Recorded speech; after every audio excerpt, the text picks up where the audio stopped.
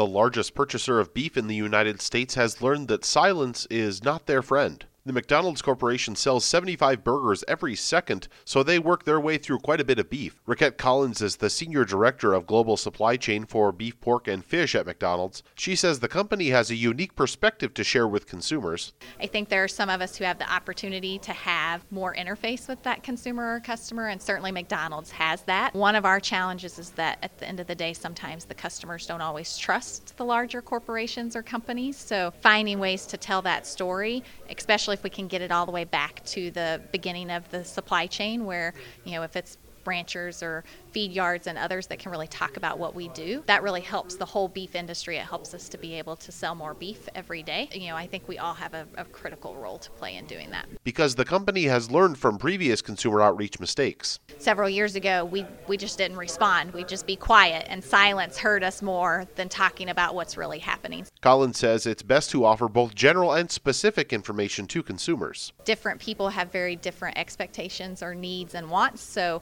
finding a message that goes across the mass of consumers sometimes is hard.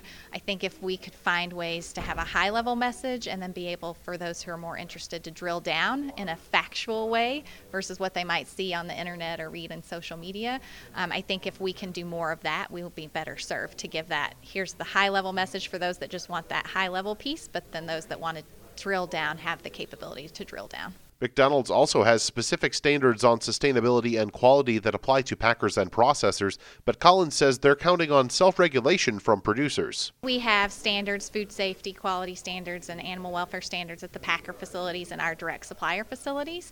We really depend on the industry standards that are set, like BQA and other programs, and we don't really plan to change that. That's why McDonald's is partnering with the organizations that we partner with, so we can see those standards developed over time and not have a set specific standard just for McDonald's. Reporting for AgriPulse, I'm Spencer Chase.